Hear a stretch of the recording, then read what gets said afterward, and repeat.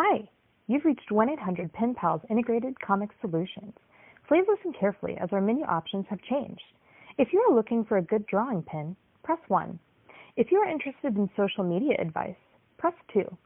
For the 1-800 Pen Pals podcast, please remain on the line and Benji Nate and Michael Sweater will be with you shortly. Thanks.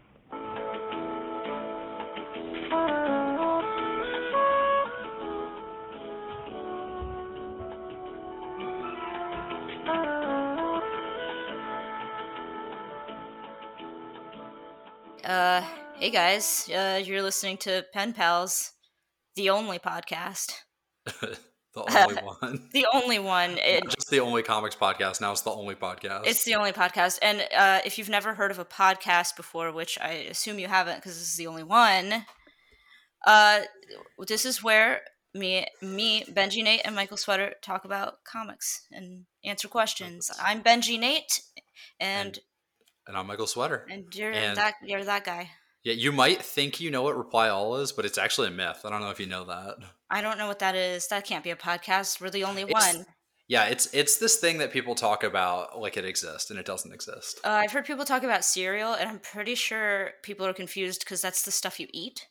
I was going to go with cereal initially, but I thought that was too basic. Well, I want to cover all my bases.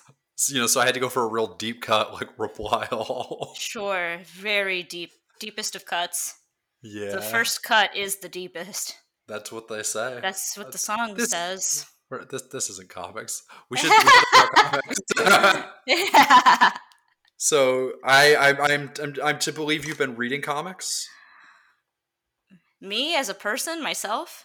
Yeah, what have you been reading? Well, dang, I don't even remember the title now. I didn't come prepared to talk about comics. That's literally what we do. I like doing this more low pressure like this. I like it. I like it more. Will you talk about your comic what have you been reading? So I actually haven't been reading a comic. I've been reading comics on writing comics because I've been teaching a class. Our library is like very extensive and very good, but next to me I've got the DC Comics Guide to Creating Comics, Brian Michael Bendis, Words for Pictures. I think his name is Lee Nordling. His last name is Nordling, Your Career in the Comics. Dialogue by Robert McKee. Not a book on comics. It's actually a book on dialogue. Making Comics by Scott McCloud. I've been going through them. I just turned in Drawing Words, Writing Pictures the other day, or today. I gave that back. But yeah, I've just been going through, looking for anything that I might have missed from my class. Like I've got an outline, so I'm just like reading them. There's a lot of books on writing comics. I don't know if you know this. I mean, yeah, comics are extremely cool and worthy of reading about. Yeah. Yeah, so I've just been reading those. They're interesting. A lot of stuff. A lot of I'm trying I just realized all I ever do is complain about books, but I'm going to complain. True. Yeah. Books on writing comics are not good. Yeah, you've clued me in on that because every time I sit down next to you while you're reading one of those, approximately every 20 minutes, you're like, oh my God. Well, it's like they're trying to cover so much that they're not actually covering anything. You know what I mean? Yeah. Some of them are pretty good. You would be surprised. The DC Comics Guide to Creating Comics is weirdly one of the better ones I've read. Wow. Whereas the ones from more graphic novel literary comic spaces are actually terrible mostly. They're like not good. That's so strange because you would think yeah. If the DC whatever comic whatever book is good, then why don't I like their comics? I think they're just different. Yeah. That's so strange. So this one's pretty good because it's focusing specifically on visual storytelling and it has an incredibly specific approach. Yeah. They like make up a weird term for sequential art. They've got, I'll find it really quick. I'm going to open it to a page and they'll use it. They will just right off the bat? I know for a fact they'll use it. Wow. They love it, huh? They call it, oh man. Yeah, I'm That's not. what happens. You gotta I've think made. on your toes. You gotta be I've made. quick. I've made an ass of myself. Sure Um, did. it's like SVS, like stories and visuals something. It's like very specific, but it's another. Every one of these books That has their own sounds way of saying sequential art. Uh, so clinical. SVS. What? the goal of all of these is like there's like a thing in the beginning of every single one of these books where they like spend a portion of time trying to describe what comics is, and it's like Hmm. functionally useless. Yeah, yeah. um I think if you're looking at how to draw comics, you probably have a good sense of what a comic is. yeah. Also there's like a lot of stuff where it's like, well, if it's only pictures and not words, is that a comic? And it's like that's not like a Mm, super smart question. no. That's a question for babies. It's a baby question. It's a But question like for little idiots. yeah, every one of these books like really goes in on it, and it's like you don't have to do that. But I can say the DC Comics Guide to Creating Comics is pretty good, and they've Nice. also got like a guide to inking and a guide to lettering. Hmm. And I'm not reading those yet because I'm not to that part of my syllabus. But I gotta say, I've got weirdly high expectations for them. Yeah, that's cool. That's Um, exciting. All but right. I think a lot of these books try to do a little bit of everything and end up saying very little. Yeah. Yeah. Um, like Well, I feel like there's only so many things you can say about making a comic that isn't just do a comic. I think you can say more. I mean, What? probably. I'm just being a dick. Yeah. Well, so I'm trying not to shit on any specific book, but there's a thing where a lot of them will do a little bit of how to draw. Yeah. And it's like very specific to how the artist wants to draw. Uh And it's like huh. how to draw a character like human anatomy. That's Yeah. its own book. Like you don't need to That put that in is. here. No, yeah. Also, everyone draws differently, so it's actually you're distracting from your point. Mm-hmm. Mm-hmm. Um, but Sure. it's fun. It's been good to read these and like refresh on a lot of basics. Has it been educational for you?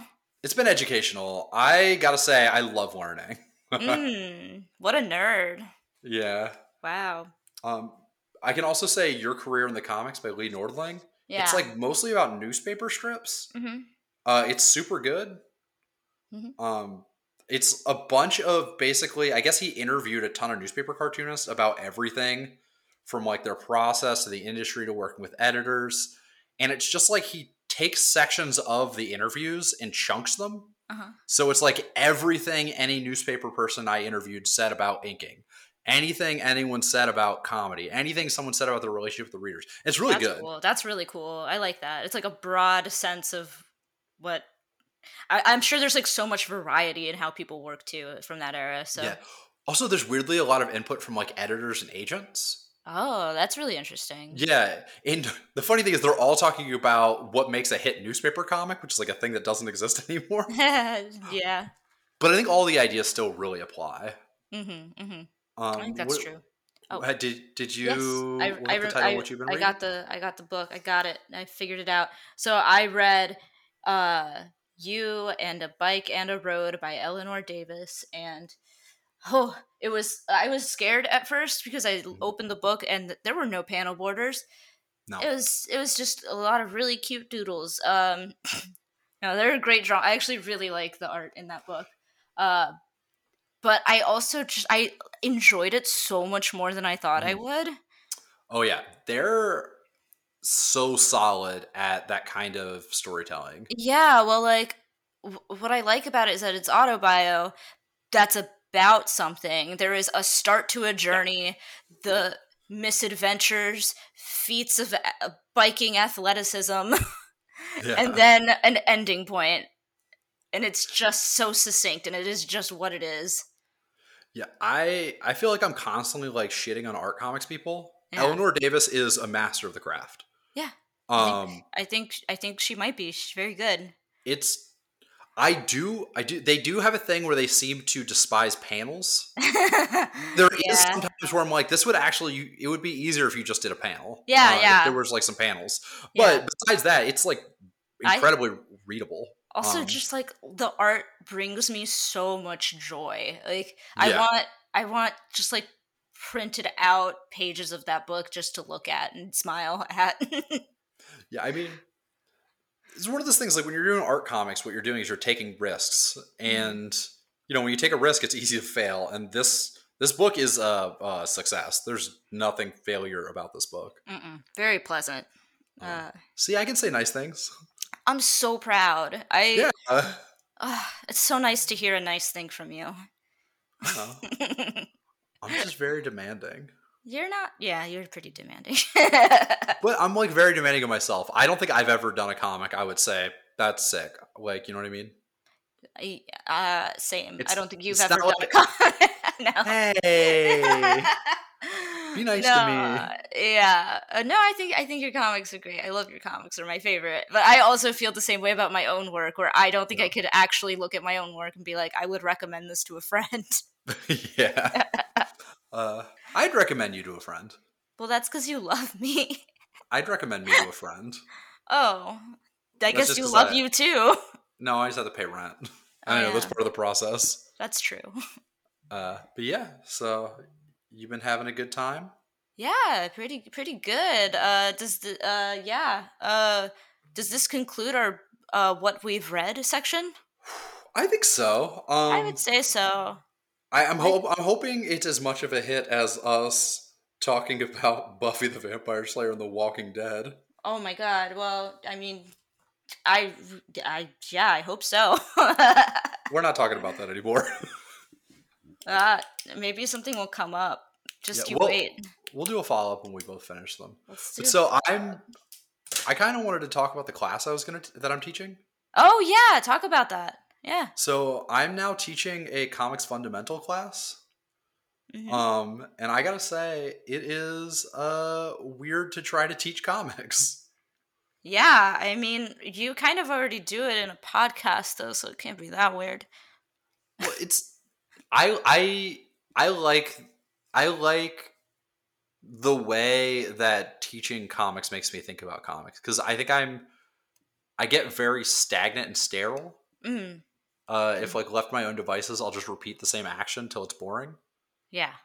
And there's a lot like when you're actually looking at it, like one of the first class is called the pitch meeting, and Mhm. it's basically where the class has to where we're talking about like what makes a good idea, what makes if you wanted to make something people read, what makes people read stuff, Mhm. whether you care about an audience, and like just dealing with that again. I honestly kind of have forgotten about the audience when developing stuff, and I didn't even notice I had done that. Yeah. Which can be fine. If you make work that you like, you are not that strong of an individual that no one else exists who's like you. Mhm. But there's just like so much like fundamental stuff that I used to think about a lot that I didn't realize I'd completely let go of. Yeah, well, at a certain point, I feel like you just kind of go through the motions. Uh, I imagine if I started trying to think about comics more in like an educational sense, I'd probably fall in love with it again. I I'm not saying that I'm falling in love with it again because I never fell out of love. Oh, I was kidding. I Uh, haven't either. but no, it's really interesting to like seriously attempt to evaluate the fundamentals. Like, Yeah. Yeah, I think people should probably do it more. yeah, By I people, I think so mean too. me. No, hey, I'll show you. I'll show you my handouts. Yeah, I'm gonna take your class for free from home. Well, I mean, I'll just do it to you in the living room. I'll just be like, and then this slide. I've got like I'm doing like slideshows and stuff. That's so cool. It's so official. Well, I do have to say, even if I wasn't teaching this class, I think I would have benefited from pretending I was teaching a class and doing this. Hmm. Because I think there's a lot of stuff that I wasn't thinking about that's nice to think about again. Yeah, that's good. Um, That feels yeah, I important. mean, that's also like a lot of this podcast has been that kind of thing for me. Yeah. Oh, I wonder how. I I wonder how much fun it's going to be to actually help people through their projects. Like, there's only so much you can do speaking on a podcast and like Yeah. talking to people online, but like actually people coming in with their work and chipping Yeah. away at it. So it's a 6-week project. It's a 6-week Yeah. class, and each class is like a different element of comics. And the idea is to take people from idea generation and how to come up with ideas and keep ideas flowing, all the way to the finished thing, and then like how to evaluate what you've done and figure out what to do next. And it's in person in Arkansas, but I do think at some point I might expand it into doing it 3 or 4 times a year online. Because yeah, it's I I'll know when I finish if it's possible, but there's a lot of people who I like work with who I feel like if I could just drag them through, I'd feel better about like actually dragging people from panel 1 to the last panel. Also, I will say you are a really good teacher in a hands-on way. Like, I feel like you dragged me through comics kicking and screaming. Yeah. It's kind of how it is for everybody that like I try, like I feel like I've been doing it less lately, which is actually one of the reasons I like this. Like when we first met, there's so many people I was taking from nothing into their first comic. Yeah. Just like constantly DMing them and stuff. And this seems better because I'm not going to have to listen to anybody cry. That sounds nice. I'm not saying you cried, but I have seen people cry. I think I probably cried. I'm a big old crybaby. I'm not trying to put you on blast. You can put me on blast. It's I'm hard. an open book. I don't remember you crying about it, but I do remember some frustration. But I mean, I was frustrated too. It was just a bad time, you know, like, what is it, early 2010s? Everybody was crying. It was not early 2010s. Yeah, it was. Oh, shit. That's long ago. I know. Wow. I think people are probably crying more now, but... It seems like it. Yeah. All right. Well, yeah, so I'm teaching a class. It's going well. It's cool. You want to do some questions? Yeah, let's do some questions. Let's do it. You want to do the first one? Let's do it. Sure. Okay, so Charlie asks, when creating a new character, how do you avoid reusing/recycling the same character tropes? Or how do you decide what good personality traits should be for your comic characters, especially mains? I like my pessimistic angry types, but I know I tend to use it a bit too often. Can I hit this one off from the beginning? Hit it off. Baby, let me tell you. Charlie, baby, let me tell you. You don't get better at something you don't do over and over. Yeah. And if you keep redoing the same character type, you're just going to get better at writing them. Yeah. Yeah. I don't know if you know this about...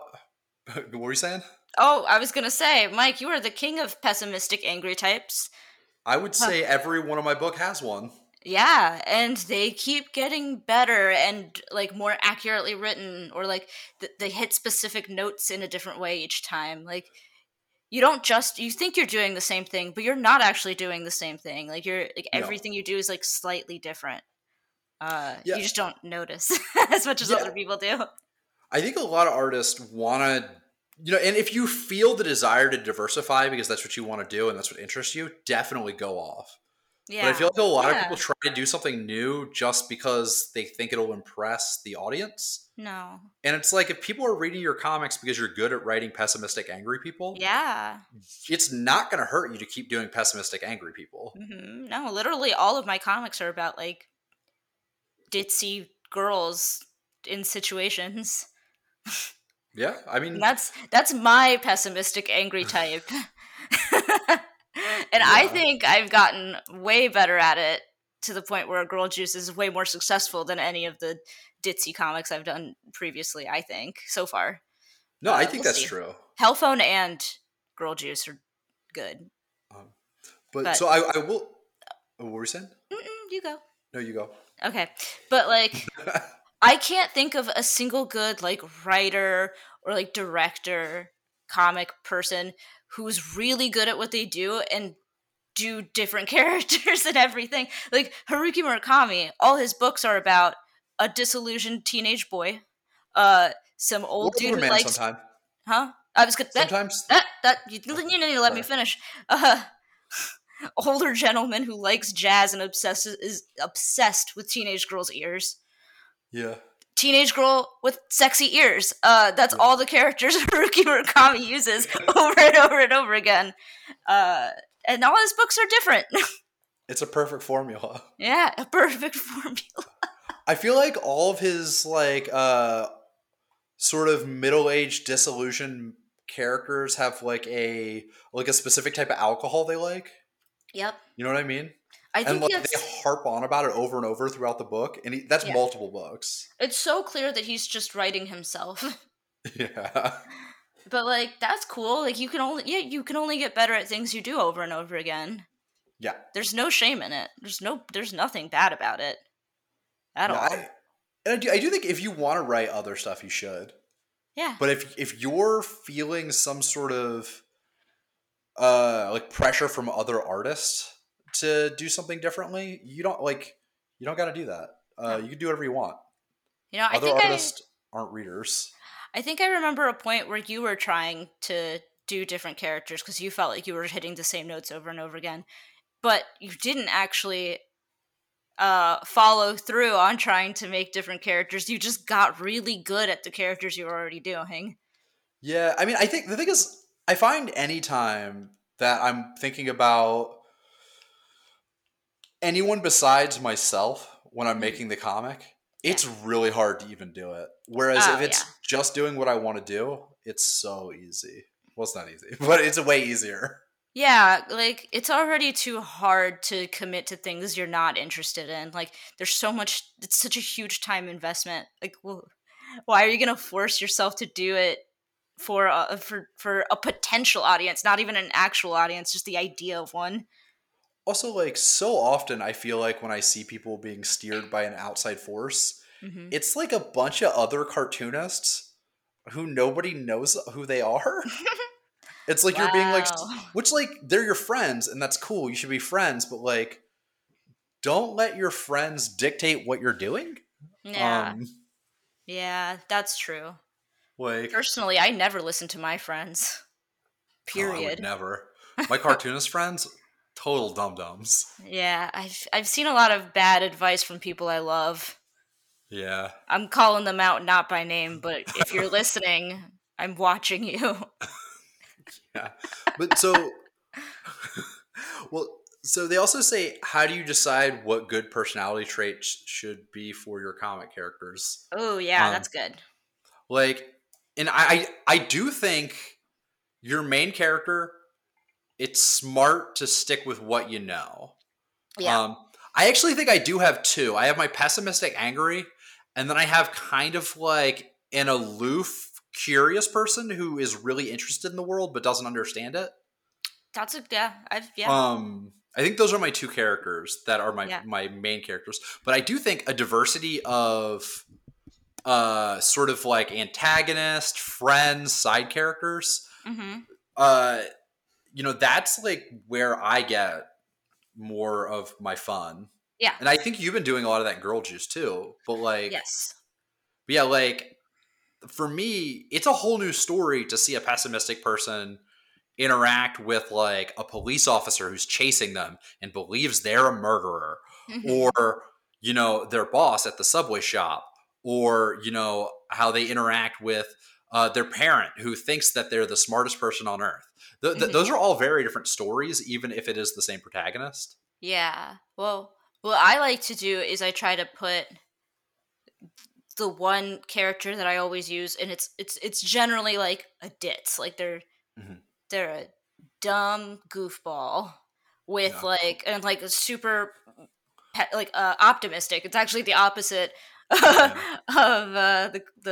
of Charlie's situation, and then put them against like the exact opposite of what they are, which for that is so many things. Like it could be someone who's overly negative, or someone who's like really shy, or like I do like how you're like, the Jungian archetype, the fucking goofball. The fucking goofball.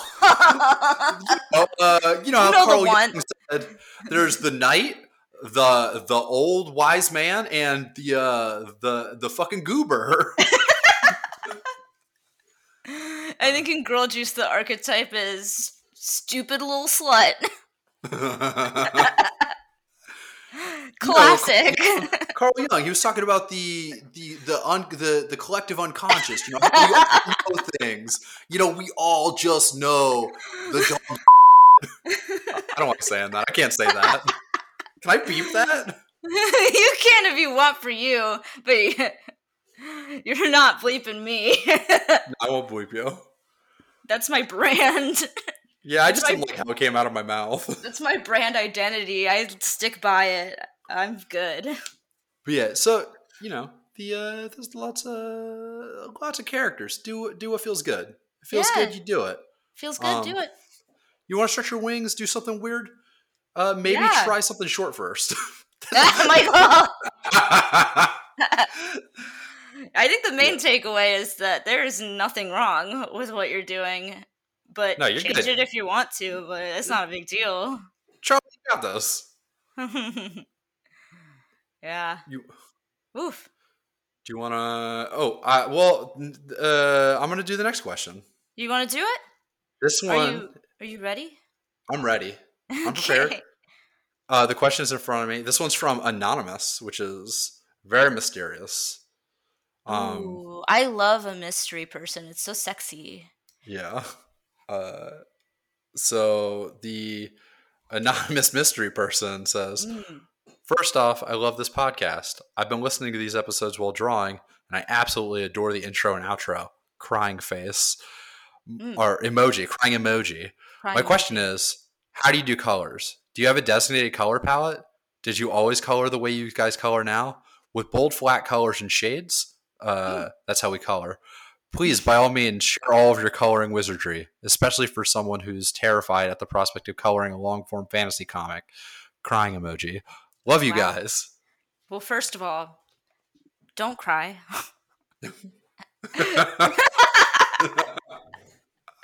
Second, I think we both have similar answers to this. Where we steal colors from everywhere we go. Mike, you've stolen plenty of colors from me. Oh, willy-nilly. Willy-nilly. No, if I see a color in like an illustration I like, I will literally right click save as or right click copy, open it in Photoshop and color select it. And you know, sometimes I tweak it a little bit. Yeah. But I just throw that right in I've got the swatches in Photoshop. Yeah. Yep. Same. I've got that bank of swatches. That's how I go. I mostly when I choose my colors and they barely change for the entirety of a book. I think Girl Juice only uses like maybe 12 colors total in the entire book. Like it's so small. You have a bananas limited palette. Yeah, I do. Well, what happened was when my first comic that did well online, I colored with markers and I couldn't really afford to just keep getting different markers, so I just used 5 markers over and over again, and like it really made me like love limited palettes, and people liked it too. Like people respond really well to it. The flatness of it all is that I don't like coloring, so I just fill everything in real fast. Yeah, I think too much texture can be distracting. That's like one of the reasons, you know, we've got sort of an ongoing dispute with mainstream comics, and I'm going to say that I don't like them. I think a big part of what I don't like is the coloring. It's been really distracting and hard for me. I've also seen a lot of people who do, like, we have friends who do a lot of like mainstream comics type stuff. Yeah. And I've never, if I'm being really honest with myself, I've never seen their process shit where like the flats didn't look better than the final. Yeah. Almost. It's always. So much more readable and clear, and it's not like a big jumble to my eyes. Yeah, and this could be one of those. Oh, you can't fuck up flats, but you can fuck up literally everything else. Yeah, well, the thing is, when you're doing like shading, that is the implication of shape, which is another point of failure in a drawing that could possibly happen. That's true. Yeah, that's really true. And that's like a point of failure that is very obvious and easy to see. Yeah. I feel like that's much easier to mess up and get wrong than like line art. Yeah. Uh, Yeah. Well, you can you can fix line art like relatively easily. yeah, But like I yeah, feel like with shading, I've spent too long on that page to be able to see it anymore. Like I like hmm every single time I've actually tried to shade anything digitally, the page loses all meaning to me. I've looked at it for too long. yeah. Also, comics, you got to get it out fast. Like volume is so Yeah. important. Yeah, I think Uh, people really underestimate volume. Just get it out. yeah, And and it'll I look do think better.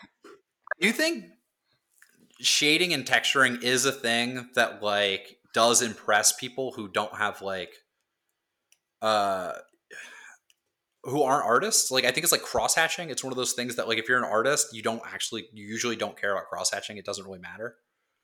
Uh like it can be cool, but it's like not like the most impressive thing you've ever seen. Whereas I feel like a lot of people who aren't artists will see like a rendered sphere that's cross hatched and it like blows their mind. And it's Yeah. like Yeah. um Also, which like it, that's the thing is like I think they think that it looks better, but if given like a choice between the two of the same book, I think people are going to want to read the thing that's easier to read, yeah. not the thing that's more interesting to look at because you're not looking at a comic, you're reading a comic. Yeah, and I mean, I think it's like one of those things like with music. If you ask people who are into metal what they want, and they'll always say, "I want it to be heavier, man." And it's like you don't Yeah. actually want it to be heavier because that sounds like nonsense. Mhm. Like some of the things that you think are the heaviest, it's like it's actually a range of dynamics in the competition, not the volume and the intensity. Wow. Um, I think like cross hatching can be pretty similar. I Mhm. used to make a lot of grindcore references. I don't know if I've done that Yeah. on here. Ah, you might Uh, have. Probably. I'm Yeah. sure you have. So here's a question: do you between projects use the same colors, or do you destroy your palette and start a new one with a new project? The, I use a lot of the same colors, but it really depends. Like for Catboy, I did a lot of like pastel, sweet colors, and then for Hellphone, I was like, I need a like this is like a slightly more aggressive comic. I want it to be brighter, and I've used a lot of the Hellphone palette for Girl Juice, Mhm. and then added a few more colors to the palette that were just girlier because it's just, I don't know, it felt right. So So it's are all mostly your the same. It's mostly the same with like some changes just according to character and like mood vibe. are those original Catboy colors still in your palette? I have a couple that are, yeah, like there's a pink Okay. that I always use. Um uh, Probably some of the greens I use and a yellow. There's a couple colors that I use over Yeah. and over again, yeah. So when I started coloring, what I did was I took. Actually, this is actually kind of a weird story. This is Uh, weird. the tattoo ink I used gave you Pantone colors in the catalog. So I basically just took the colors I used to tattoo, Hmm. looked up the like CMYK values for those Pantones, and just put those straight into my thing, and that's how I started.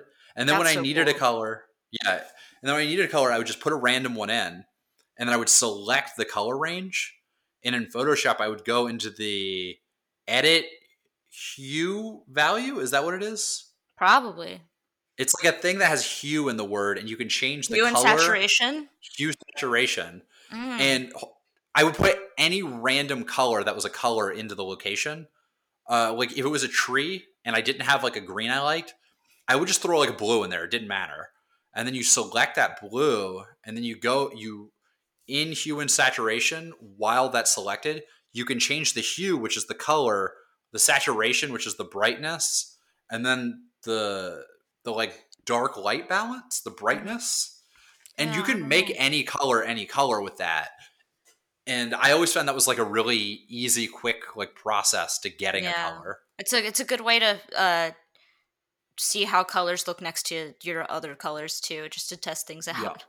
Yeah. And I guess I actually don't like a lot of my original colors. I think over time I've tweaked a lot of them to be brighter or more saturated. Uh, Yeah. my I original palette was like Yeah. very middle of the road. We both were I think we both kind of have evolved in the same way. Like we Yeah. used to be a lot more muted, and now we're going very saturated. Yeah. Hmm. Which I think for me, that's like looking at a lot of 90s animation. Hmm. Um, like I used to look at more like Cartoon Network type stuff that was like very desaturated. Yeah. And now I'm looking at like brighter stuff, which I think the muted stuff looks good on TV, Yeah. but I think in print the brighter colors just look nicer. I agree. I've come around on it. Yeah. Well, I mean, some of those blues you're using now are so bright. yeah, I love those blues. They're Yeah. cool. I like them too. I actually think in the Pen Pals drawing that I did, that's all Mhm. Girl Juice colors. Yeah. Yeah, so in Photoshop, you can save your swatch file, Hmm. your swatches. I always make sure I have that backed up. I've been using the same swatch file since I started coloring. Yeah. Wow.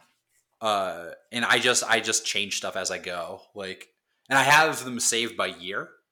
Whoa. So like I can open up my Please Keep Warm swatch file and like compare and contrast.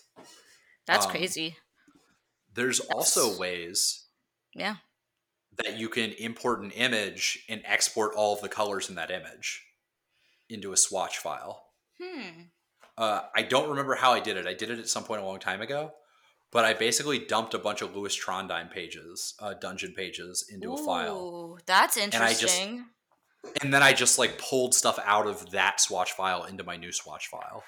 Yeah, that's actually a really cool method. I might, if I really truly cared about coloring, I would probably do that. Yeah, and you can like select how many colors it can output and stuff, I think. Yeah, that's cool. I'm starting to teeter on the edge of talking out my butt and speculating. Well. Because I did this years ago, but it was a cool tool. If you're interested, I would play with it. But yeah, I would maintain a swatch file. That's a good idea, yeah. That's what they call the color file in Photoshop with all the little squares, the colors in it. Yeah. I had one for Catboy, and then I haven't done one since. I just open up an old page, and I'm like, these are the same colors. Can I throw in one last thing real quick? Just like a little Photoshop trick? One last thing. Only one.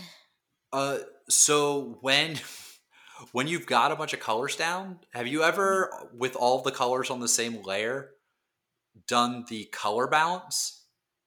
Yeah. Yeah, so what the Yeah, color all balance the time. does is it lets you add and remove colors from everything. Mhm. Yeah, and like it really unifies everything in a really strong way. Yeah, I really like it. I mostly do that for like standalone illustrations Yeah. because yeah.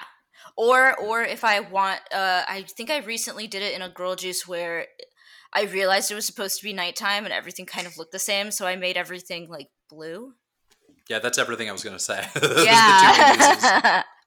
Single illustrations and then like environmental things. Yeah. Like a beautiful yellowy pink sunset. Yeah. Like if it's sunset, you can add a little bit of yellow and pink to everything, pull a little blue out. Oh yeah, that's good. Yeah. I think this is probably our most useful question to answer yet, if I'm gonna be honest. Most practical. I don't know. That's not for me to judge. It's none of my business. I just think there's so much actionable stuff with this because the rest is like, just do it better. Yeah, that's true. Like so much of the advice is do a better job. Do it better, draw it smaller. Do it better. Start small. Do smaller project, draw a book smaller. Yeah, small. Small. But yeah, so Mysterious Anonymous, I hope that was good for you. I hope so too. Oh, when we shade really quick. Oh yeah. I just pick a purple or blue, do it on its own layer, change the layer type to multiply, and then I play with the opacity. That's what I do. I usually put it at like 20%, and I use like a medium tone blue or purple. Yeah. Yep. And I just use the pencil tool. Because the pencil tool is only one color, no bore on the edges. Love that. So we're never talking about color on this podcast ever again. I think we covered it.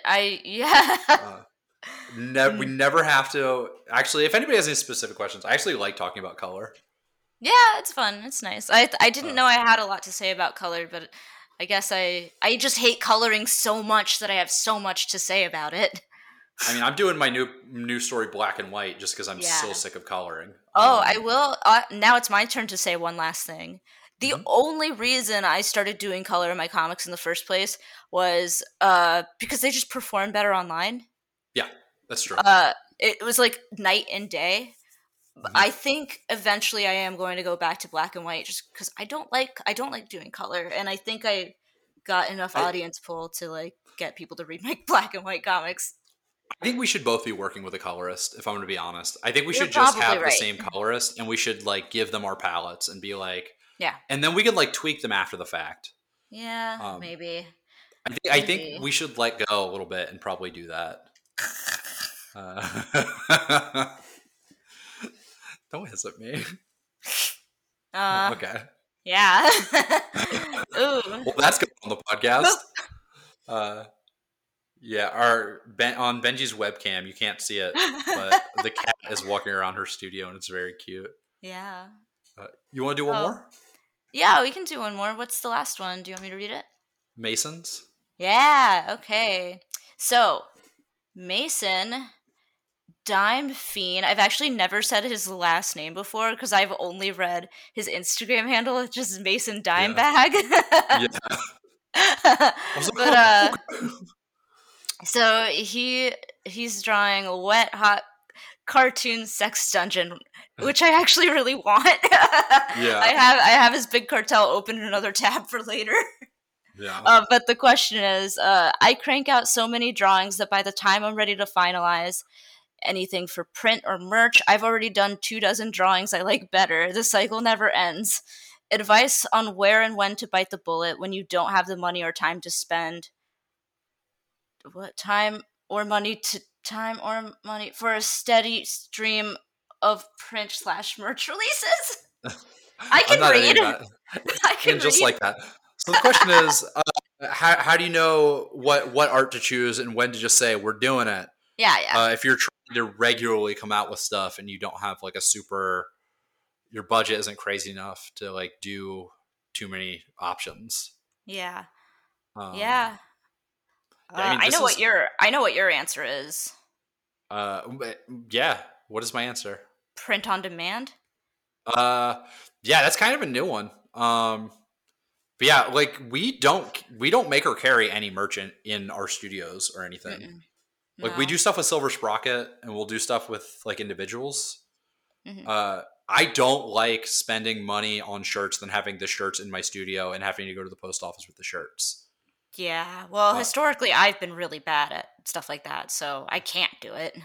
Yeah, but I mean, my advice for Mason is, especially if you're not sure of the volume you're going to be able to ship and it's like a risk, like this question sounds like there's like, you have to know it's going to sell. You don't necessarily have like money circulating to invest. The quality of print on demand isn't perfect for like shirts, but it's like pretty good now. Yeah, it's gotten better. Yeah, like especially if you set up the files correctly. Yeah. Like if you do like single color like on something and you set up the files correctly, it seems kind of like a screen print. I know the printers are like way better now. I'm doing a bunch like because I don't want to carry it. I've got a bunch of shirts that I'm doing with Silver Sprocket, and like these are kind of like more specific to what I do, and I think they look pretty good. People send me pictures. I like the way they look. Yeah. You got any thoughts? I mean, to be honest, I've been kind of feeling down on print on demand just because, like, I don't know where that stuff's coming from. I mean, we know people who work at Threadless. Yeah, but I don't know that they're doing their print on demand stuff out of this. Are they? No, they are. It's in house. Yeah, it's in-house. I know. I won't use Redbubble because fuck Redbubble.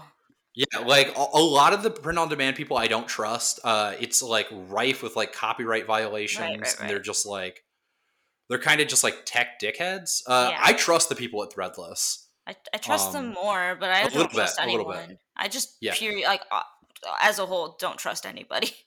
Yeah. Well, the Threadless shirts, I feel like I've been making enough money. Yeah. And I feel like the pictures I've seen from people who have sent me, they look good. I also think a lot of people do enjoy shipping out their stuff. Yeah. And if money is tight, a good idea might be print on demand, save that money to do your own runs. Yeah. Yeah, I'm definitely not saying you shouldn't just do print on demand, but if Yeah, yeah, money's yeah. tight, I don't think anyone should feel bad about doing a print on demand piece of merch. Yeah, Like if the yeah. audience isn't necessarily there to support like 300, 400 units of something, Right, right. uh, I could print these shirts and I'm still doing it. Print on Yeah. demand. Yeah. Well, yeah. I mean, if we printed everything and like had to store it and ship it ourselves, that would be like a whole nother part-time job. Yeah. Uh, and I'm good. I'm Yeah. good. I'm like going all in because when I first started, print on demand always looked like garbage. Yeah. The companies were really shady. You didn't make any Mhm. money. Yeah. I feel like my price is a little high, Yeah. but But I actually make some money off of it. yeah, yeah. Whenever I put out Um, a new shirt, I make a little bit. yeah, like whereas before you used to make like $1 a shirt, Yep. now it's very easy to make 6 or 7. Yeah. Uh, Yep. like I like it, but yeah, I mean, but in general, like if you're doing a lot of drawings, how do you decide what becomes merch? Because you do a ton of drawings, and I actually feel like you should be doing more merch. Um. Oh, the way I decide things is kind of nonsense. Like I don't think this is for everybody, but if I wouldn't want to wear it, I don't think I want it on a shirt. Like if I can't see it being my favorite shirt for like a while, then I don't really want to print it. Also, I just don't like having that much stuff for people to choose from. Like, Yeah. I don't know. See, that's one of the things I like about print on demand is there's so many options. There's a couple of like more illustrator visual artists I follow who have like, a print on demand sticker shop and there's like 900 designs, like a Yeah. Dalton Doodles sticker shop. Yeah, yeah, yeah. I like browse that shop for hours and like think about buying stickers. And you don't? Um, I've bought a couple. Oh, okay. Um, Okay. but it's just like I think there is something very interesting if you do have an output of material. Hmm. Print on demand is kind of an interesting idea for that. It really is. It is. Because like, you can't realistically, if you carry stuff in house, you can't do a new shirt design every week. If you're doing print on demand, you don't have to invest the money in storage. You could just do a shirt design every week, and then you get to say every week, "Hey, I just put on a new shirt," and it Yeah. doesn't matter if 10 people buy it or 300, like because there's no inventory that you're carrying. Yeah. Um, Yeah. Your hands are free. yeah, I've become like weirdly pro print on demand, Hmm. which I think is, but yeah. So so you say you only do it if it's something you would wear. Yeah. Is there a reason you don't do more like stickers or prints? Which I know I say that as somebody who doesn't have any. Oh, yeah. There really isn't a reason for the lack of stickers. I just don't feel like setting up files. Prints. I just I like very specific things in prints, and I just don't. I don't trust people. Yeah, I don't yeah. know. Well, so I, I don't know. yeah, That's a good question.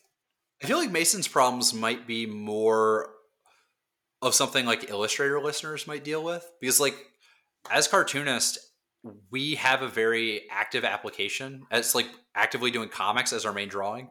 Everything Yeah. we're doing is for a book, and like Mason does comics, but they also do like illustrations. They do tattoos, and I feel like if you're just pumping out illustrations that like desire to use stuff, you have so many more options of what to do. Like for me, when I make a shirt, I have to say to myself, "Today I'm making a shirt," and then I have to design a shirt for it. Like I just don't do loose drawings that could be shirts. That's true. You don't really draw like that. Um, I definitely do more than you do. yeah, I've Uh, been I've been keeping a sketchbook. mhm. Also, as far as like for we're just talking about merch this whole time, but for print, Mhm. like honestly, I feel like you can be less picky about what goes into like a zine or a book Yeah, because I think people want to see all of it, good or bad. especially if the price is right. If you're working in black and white and you can keep Yeah. price pretty low, Yeah. if you can keep price low, volume is always a plus for me. Volume's always better. Always. Like I've never seen Yeah. it be worse. Yeah. I think if you're doing like a graphic novel, volume can be harmful, but like with Sure. zines and like comics that are like collections of ideas. Yeah. Then you No, just I look think prolific. yeah, like my Lion's Teeth zine, if I drew it, it was in the zine. Like Yeah. there's a reason that zine is like 1,000 pages. Yeah. Mhm. And it's because if I took a photograph I liked, there's like pictures of cats rolling around in money in there. Yeah. There's just like a photo of a cool frog I saw. Yeah. There's like tattoo designs. Like if it's in there, it's in there. I think Um, that's really cool. It's like it's such a there's so much value in being able to see everything to me. Like I think that's so neat. Yeah, if I'm interested in an artist, I want to see everything. Yeah, for sure. For sure. Like sometimes I'll see like somebody's sketchbook and it's like, you motherfucker, like I Stop. love these drawings. I need to see them. Stop talking about me. I'm not talking about you. You should do a sketchbook book though. Yeah. Yeah, also on the print on demand thing, there's print on demand book services. Like you could actively package all of your drawings into books. Mm-hmm. Yeah. Yeah. I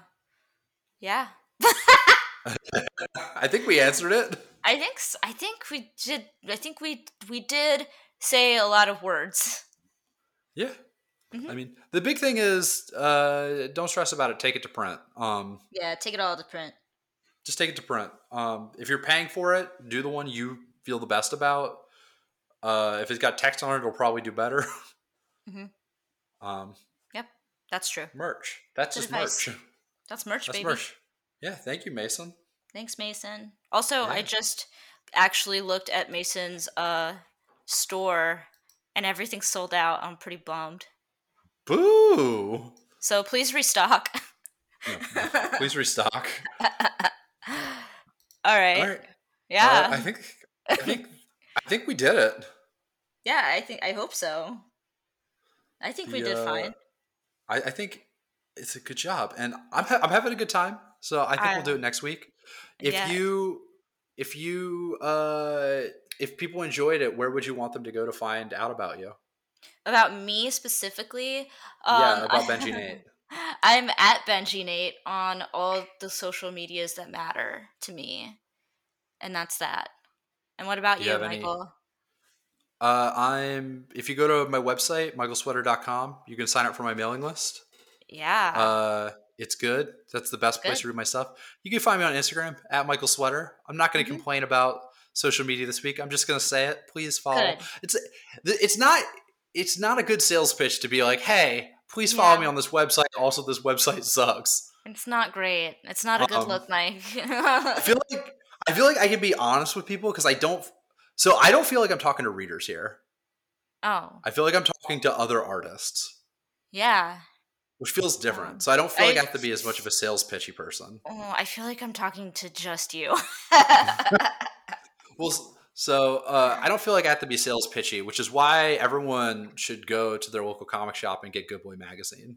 Yes, get Good Boy. Also, on October 22nd, Everything Sucks, the floppy with Silver Sprocket is opening in previews if you want to pre-order it.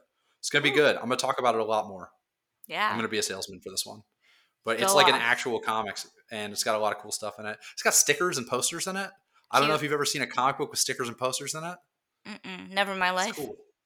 Yeah, not anything. Michael Sweater, I love you. I hope everybody has a good week. I hope everybody gets some drawing done, does some good coloring.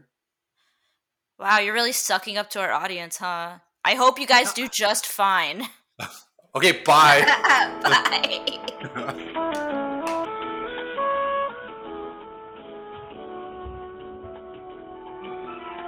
You've been listening to the 1-800-Pen Pals podcast, a production of Good Boy Industries. For more information or to submit your own questions for the show, please visit our website at 1-800-PenPals.com. Goodbye. Cool. Yeah. You want to start? Yeah. Yeah, okay. Wait, I'm doing the intro. That's my Yeah, job today. that's your job. All right.